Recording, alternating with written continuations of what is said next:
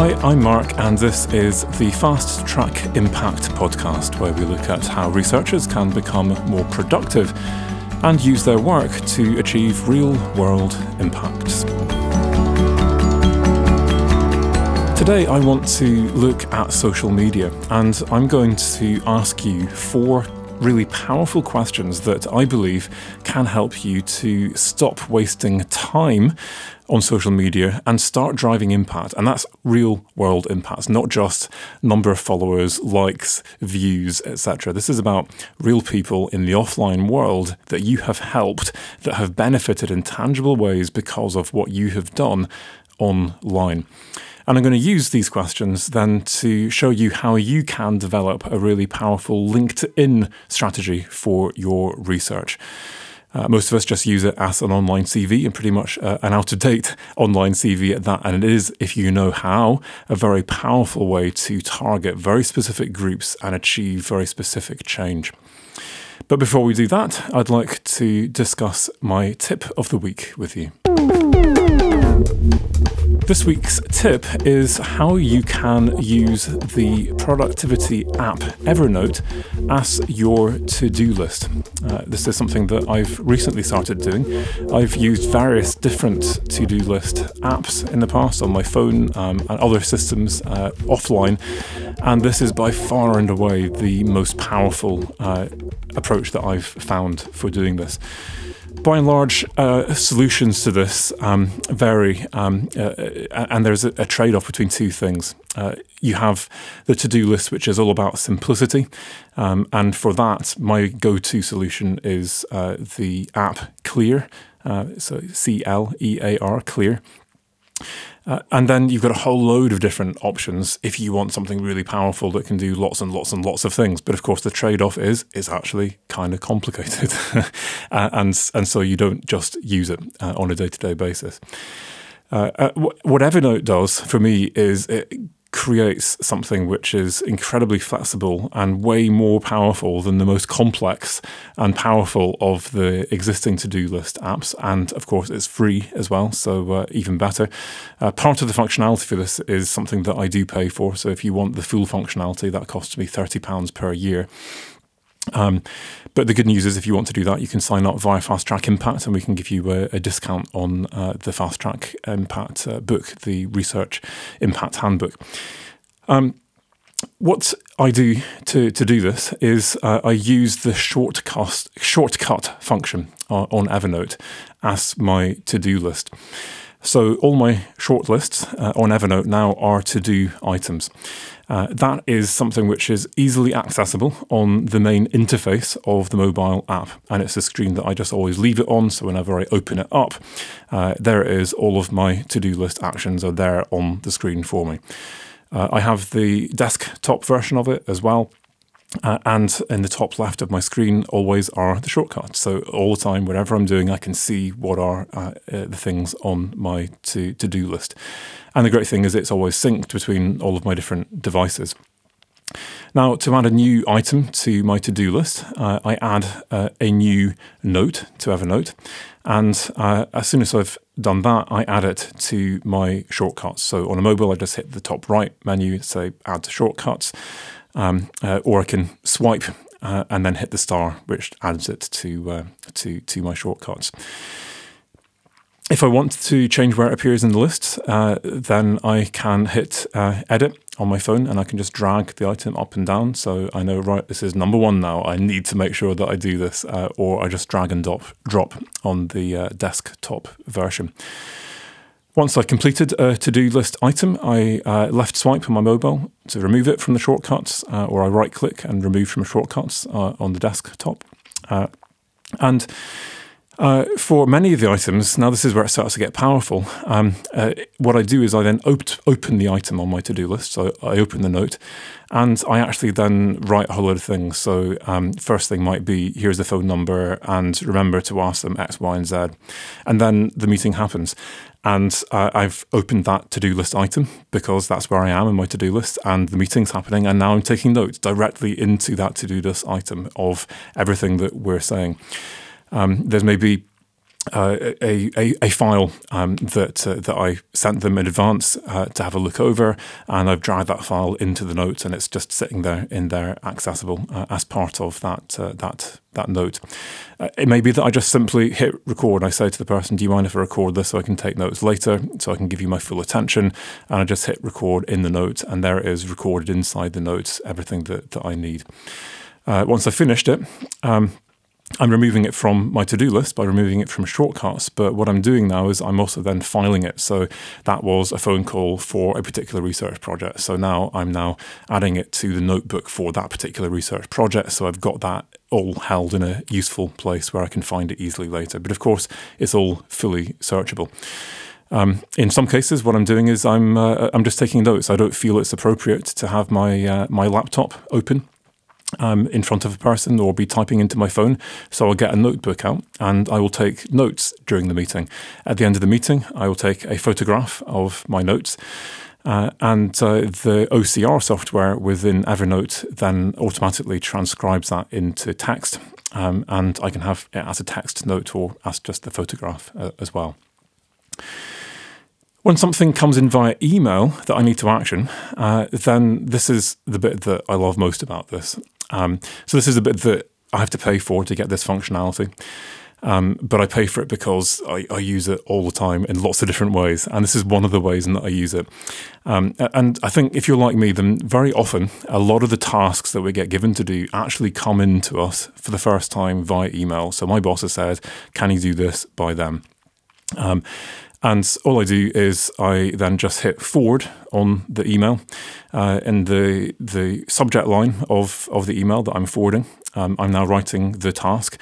Remember to do such and such by so-and-so. And then I'm sending it into my Evernote. So everyone has, if you have an Evernote account, you have a unique Evernote email address. I've got that in my shortcut. So I just type EV and it instantly knows Evernote. Great. Hit send, and there it is. It's in my Evernote now.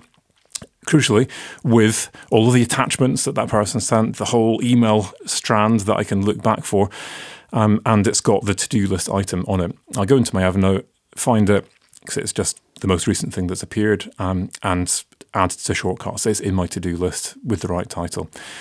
With all of these, I can then add in a due date. So what I do there is I'm adding a reminder to the date, with a date to the note. So I'm just clicking on the reminder part, little clock in the corner, and I'm setting a date and a time, and it's going to pop up on my mobile phone and in my email to remind me, you've got to do this by today. What I've also done is I've downloaded Evernote Calendar Connector from the Evernote App Center. In fact, it's not a downloading thing. It's just you put in your calendar password and your Evernote password, and it's done. It's as simple as that.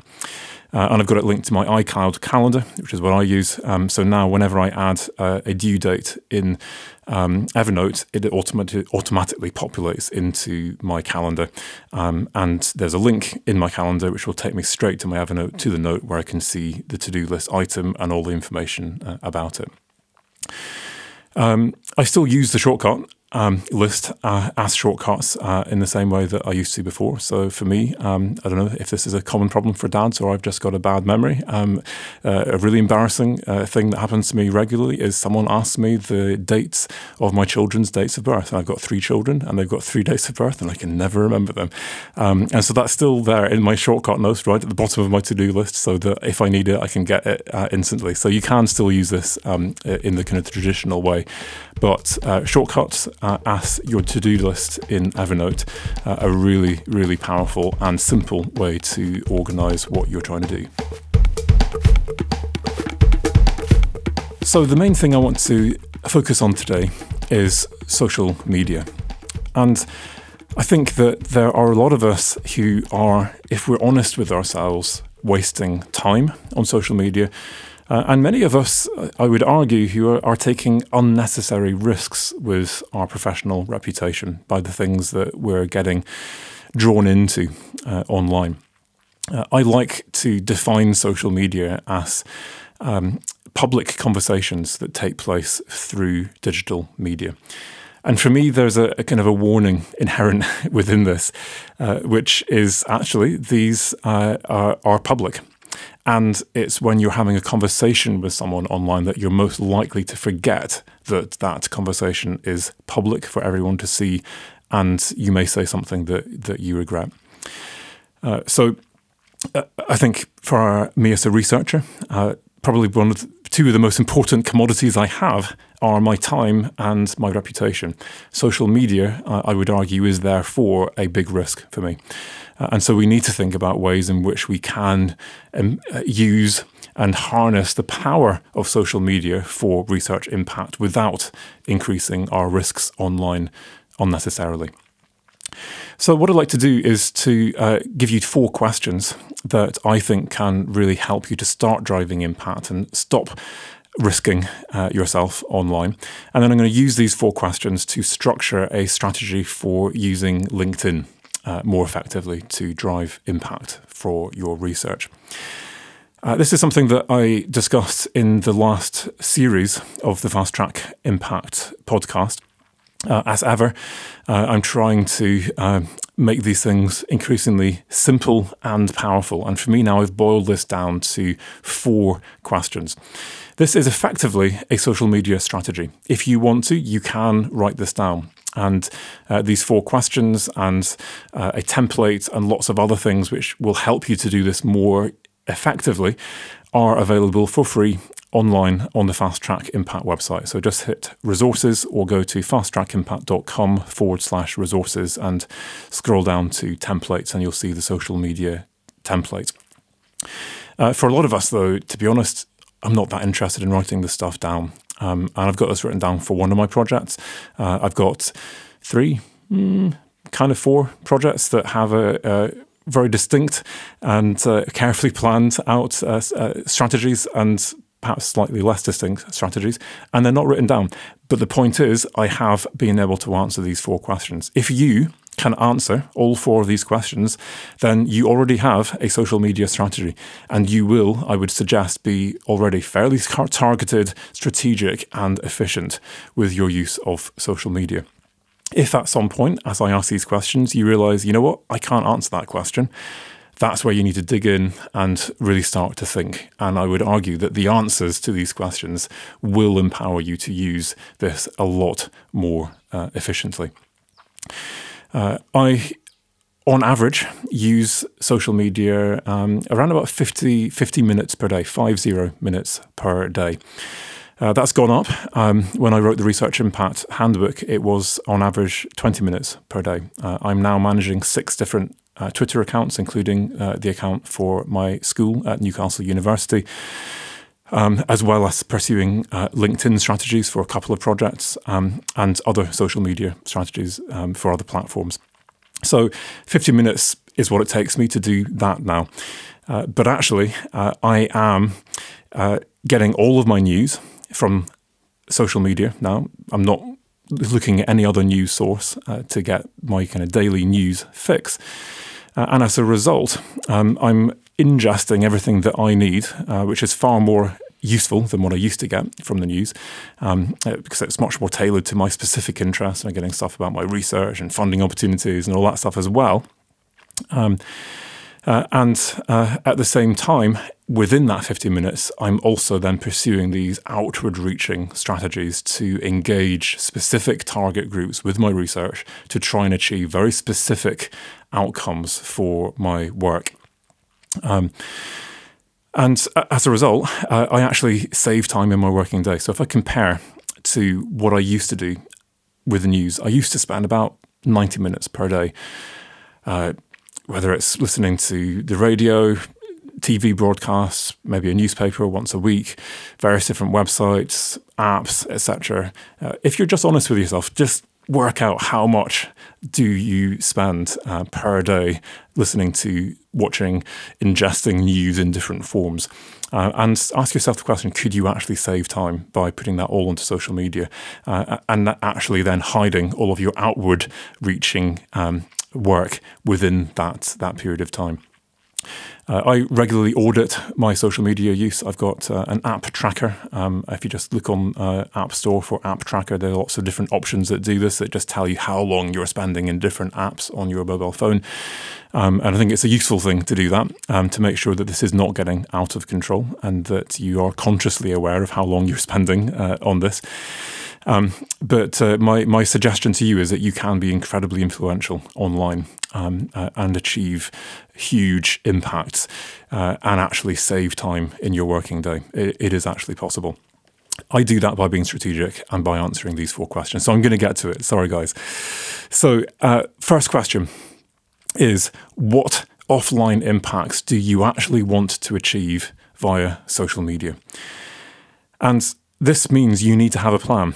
I think that a lot of people feel increasing pressure nowadays that I should be on social media because all of my colleagues are, and I've been told that I should do it. And maybe you can feel a bit judged by people. And I would suggest to you, ask yourself this question very clearly. Actually, do I need to do this? And if this is about impact for you, then you only need to be on social media to drive research impact. If there are specific impacts that you want to achieve that can preferentially be achieved for those target groups via social media. And if they're not on social media, the groups that you want to achieve, that you want to help, then there's no point in now answering any of the rest of these questions and having a social media strategy. Forget it. I had a project where we were working with hill farmers in the UK. And we quite rapidly realised that these guys were not on social media. In fact, they weren't even online because they had such poor internet connections. Those who had internet could virtually not use it in these places. And so we had to have an impact plan that relied on nothing digital whatsoever. And we kind of got around that by producing DVDs and things like that. But actually stop and ask yourself the question, are the people I want to reach and help actually on social media, even online? And if they are, what social media platforms are they on? Because if you're investing in Twitter, but actually they're all on LinkedIn, you could still be wasting your time. My second question then, assuming that you do have something you want to achieve that could preferentially be achieved via social media, is who are these people that you're trying to reach? What are they interested in? And exactly where are they? So in terms of the different platform that they might be on. So are there particular stakeholder groups? Are there particular interest groups? And what aspect of my research is it that they are most interested in? And for me, this takes a bit of time just watching, lurking, as people call it in the social media jargon, but just watching, listening, getting a sense of what people in this broad interest area talk about, are interested in. What are the things that get the most likes, views, retweets, etc.? What seems to be really capturing people's imagination. And based on an understanding then of your audience and who it is that you're trying to reach around these particular impact goals, at that point then you can start to think about what kind of content you want to put out there. And for me, this third question is not just what is my content, but you're now asking, how can I make my content actionable, shareable, and rewarding for the people who are interacting with me? And if I can make my content really useful in these kinds of ways, then that is the platform from which I can then start to really build meaningful relationships with people and move those conversations from social media onto email, onto phone, or onto Skype, into actual face-to-face meetings and actual things on the ground that are going to drive real change, real benefit, real impact. The fourth question then is, who can I work with to make use of social media at scale? Are there certain influencers that you can find who can put your message out to a much, much bigger audience than you could ever achieve yourself? And there are two ways that you can go about this. Most people figure, well, I just have to put in the hard work of building a following, putting material out every day, every week on a regular basis, and it's a long, slow slog. And after a couple of years, you have your audience and you're making progress. My suggestion to you is, yes, that's fine, but in parallel with that, let's get some quick wins here. And you shortcut that by going to an influencer, someone within your university, someone out in the real world, and you send them a message on that platform. You send them an email. If it comes to it, you phone them up, you talk to them over a coffee, and you say, could you put this out for me to your network? Instantly now, without any real work, without any followers or audience of your own, this work is going out to an audience of tens or hundreds of thousands of people. Think also about whether you can work in a team. This is not just influencers. This is about working in a team with others who might be part of your research project or your department. So for my departmental role on Twitter, I work with a professional services member of staff who finds and spots things that I am completely blind to, that I would never think of putting out there. And I put out stuff that she would be blind to. And actually, as a team, we put out content that is incredibly complementary. And when I'm too busy to do stuff, she's doing stuff. And when she's too busy to do stuff, I'm doing stuff. So have a think about whether there are people that you can share this load with. But in particular, think about if there are people who are complementary to you. This could be in terms of your interests and what you know about, as it is with me in my school. It could be that you are the ideas person, and this other person has just got a real knack for turning those ideas into short headlines and phrases that resonate with people and that get people to actually click on your papers, your blogs, your videos, and actually get progress. But in that way, you can learn from each other, you can play to your strengths. So 4 questions. What offline impacts can you achieve via social media? Who are you trying to reach? What are they interested in? How can you make your content actionable, shareable, and rewarding? And who can you work with to make your use of social media more efficient and more effective? If you can answer all those questions, you've got a social media strategy. You don't need to write anything down. You've got it. You just need to make sure that you're using it now on a day-to-day basis to direct what you're doing and to choose when you turn it off and what you prioritize first in terms of the content that you're putting out and how you're putting it out and to whom you're putting it out. If you discovered that actually you couldn't answer a lot of those questions, then my suggestion is to come back to this podcast, go back through this, have a look at some of my blogs, go through the online template, and really put a bit of thought into this, because just by having the answers to these in your head, you will automatically start to become a lot more strategic and efficient in your use of social media to drive impact. I said I'd finish by telling you how you can then apply this in the context of LinkedIn. I'm focusing on this because LinkedIn is one of these platforms that has huge uptake. Loads and loads of people have got a LinkedIn profile. But I would suggest more than any other social media platform, the majority of people I know have a latent profile. It's not used in any active way. In a good situation, it's at least data rich with relevant and up-to-date material. But for many of us, it's just an old, out-of-date CV that is not really doing anything. And I would suggest, what is the point?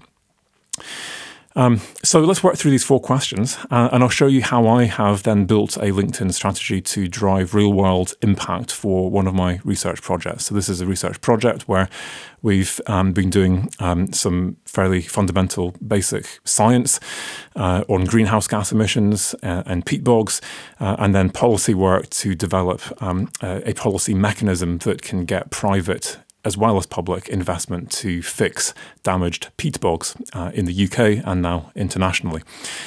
And the first question is, what is the impact that we want to achieve? And we have a very clear goal for this, which is that we want to fix 1 million hectares of peat bogs. Simple. One of the key mechanisms through which we want to fix those peat bogs, based on our research, is by getting companies to invest in this policy mechanism, which we call the Peatland Code. And so, preferentially now, I have worked out, my colleagues and I worked out, there is a group of people who we could target on LinkedIn who are very easy to find and actually quite active on LinkedIn as a social media platform, and in LinkedIn preferentially more than any other platform. And these are corporate social responsibility people. So often at board level, who are looking at the sustainability of their companies and looking for opportunities like the opportunity that we are creating through our research. So the second question then is to really try and characterize that audience. Who is it really that you're trying to reach, and what is it that they are interested in? So we did a stakeholder analysis, and this is what actually originally identified this as a particular target group.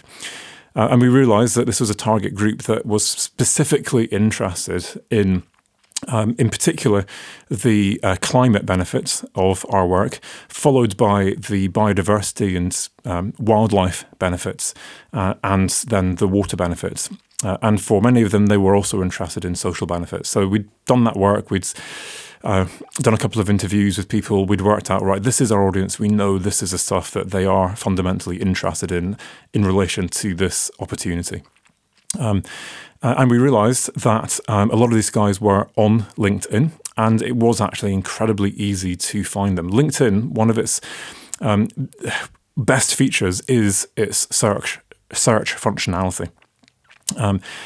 If you look in the search, it gives you loads and loads of different options. So you can now search for UK-based people who are in this kind of job role, corporate social responsibility, now in this sector of the economy, this size of business, etc., etc. And you can now really drill down to these are exactly the target group that I really would like to be able to engage with if I want to achieve this impact. The third question then is how to make this content actionable, shareable, and rewarding. So I've decided now on a bunch of material that I'm going to produce that I'm going to make available on LinkedIn to these specific audiences. I've got blogs, I've got resources, I've got tools, I've got articles written by me, by other people. And I'm doing a few things now to try and make them visible, actionable, shareable, rewarding, etc. So one of the things that I'm doing is that if there is a blog, and for whatever reason I've had to write it for a different platform, I will write a bit of a teaser, so a very short version of it, which is just the first couple of paragraphs as a LinkedIn Pulse blog. And then to read more, click on this link at the end of it. What that automatically does is in the LinkedIn algorithms, it means that that blog is going to be at the top of lots of people's timelines for much longer than just an update, saying, here's an update, click on this link to read my blog on this other website. So it's a really quick, simple tip to make that stuff really quick and easily available to them.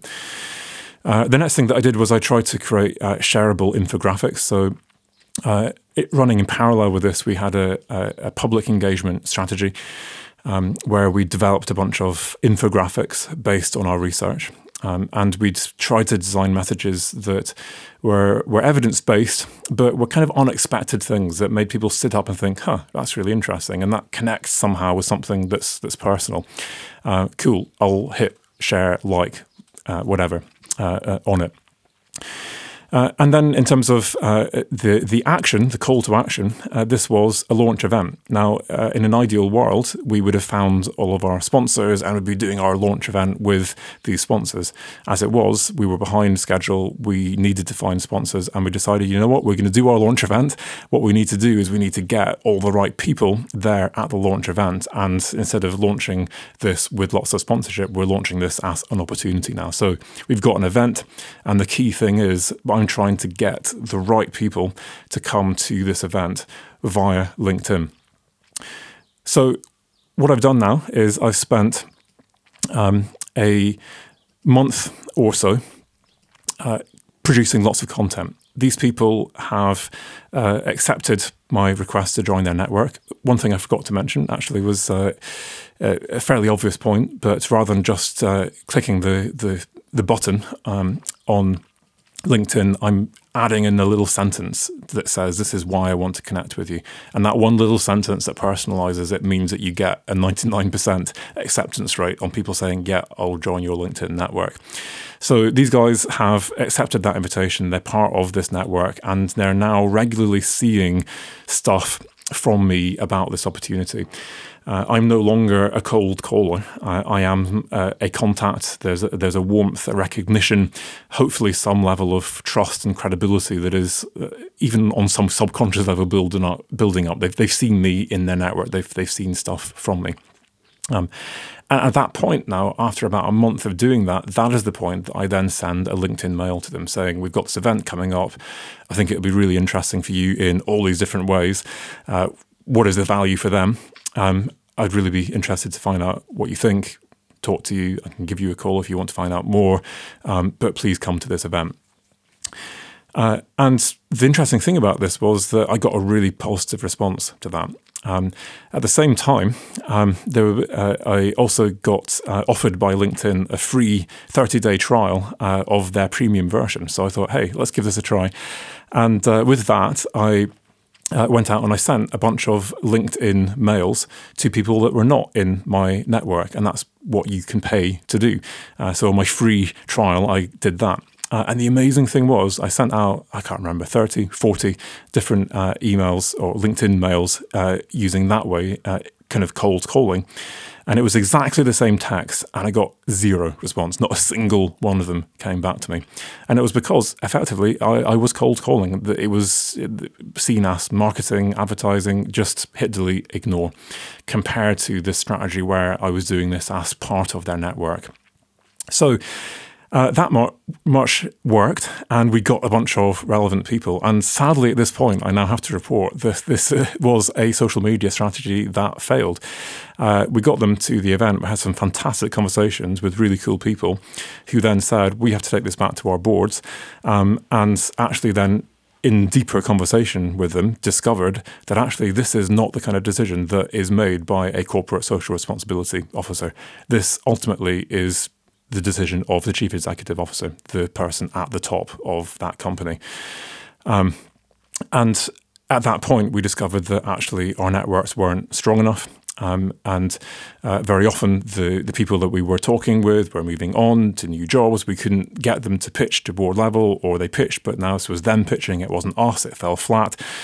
We needed a way to actually now get to the people at the very top of these quite large businesses.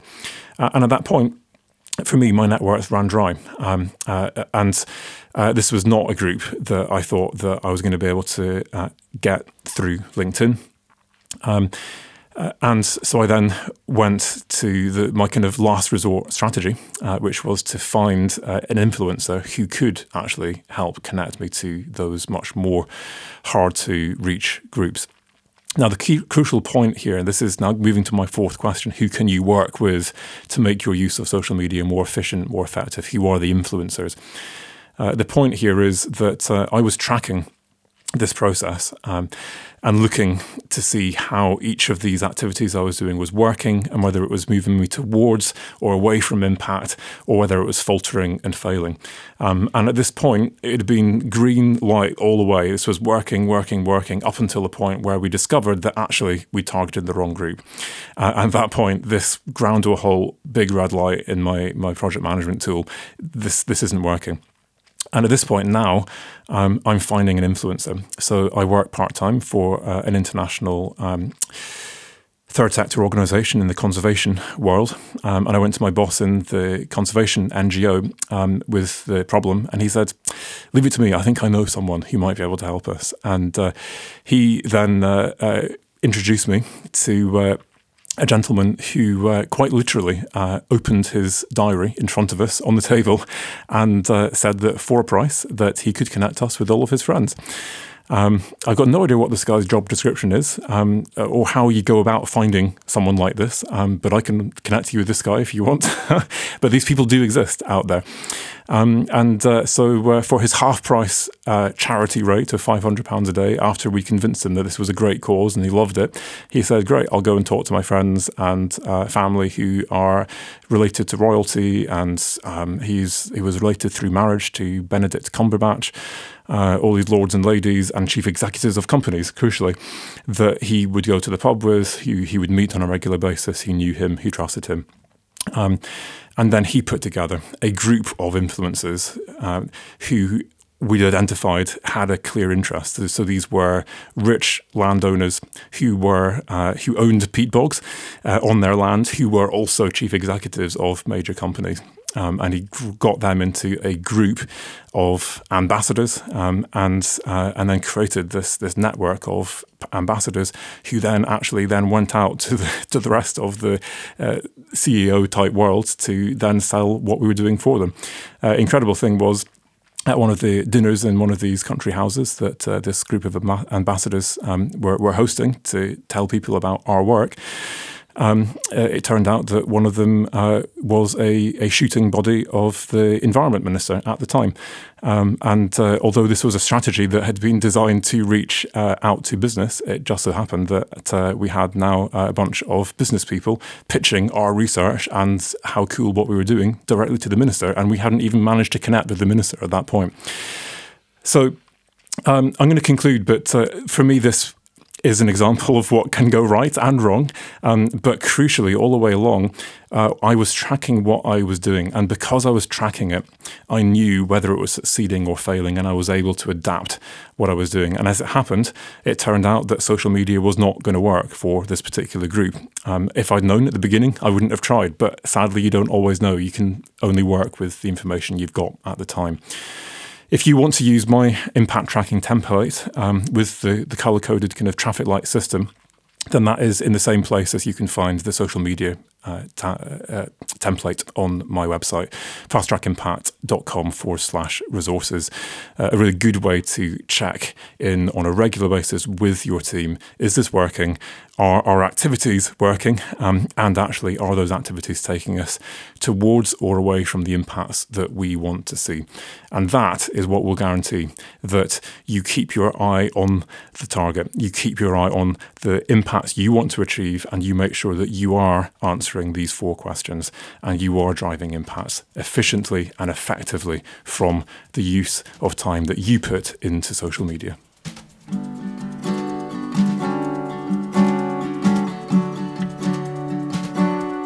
So the action that I would like you to take today is to go into those 4 questions, and even if it's just one of those questions, if there is one of those questions you could not answer, then have a think about how you would be able to answer that. Who exactly, for example, are the people that you think you could reach on social media that could really benefit from something linked to your research?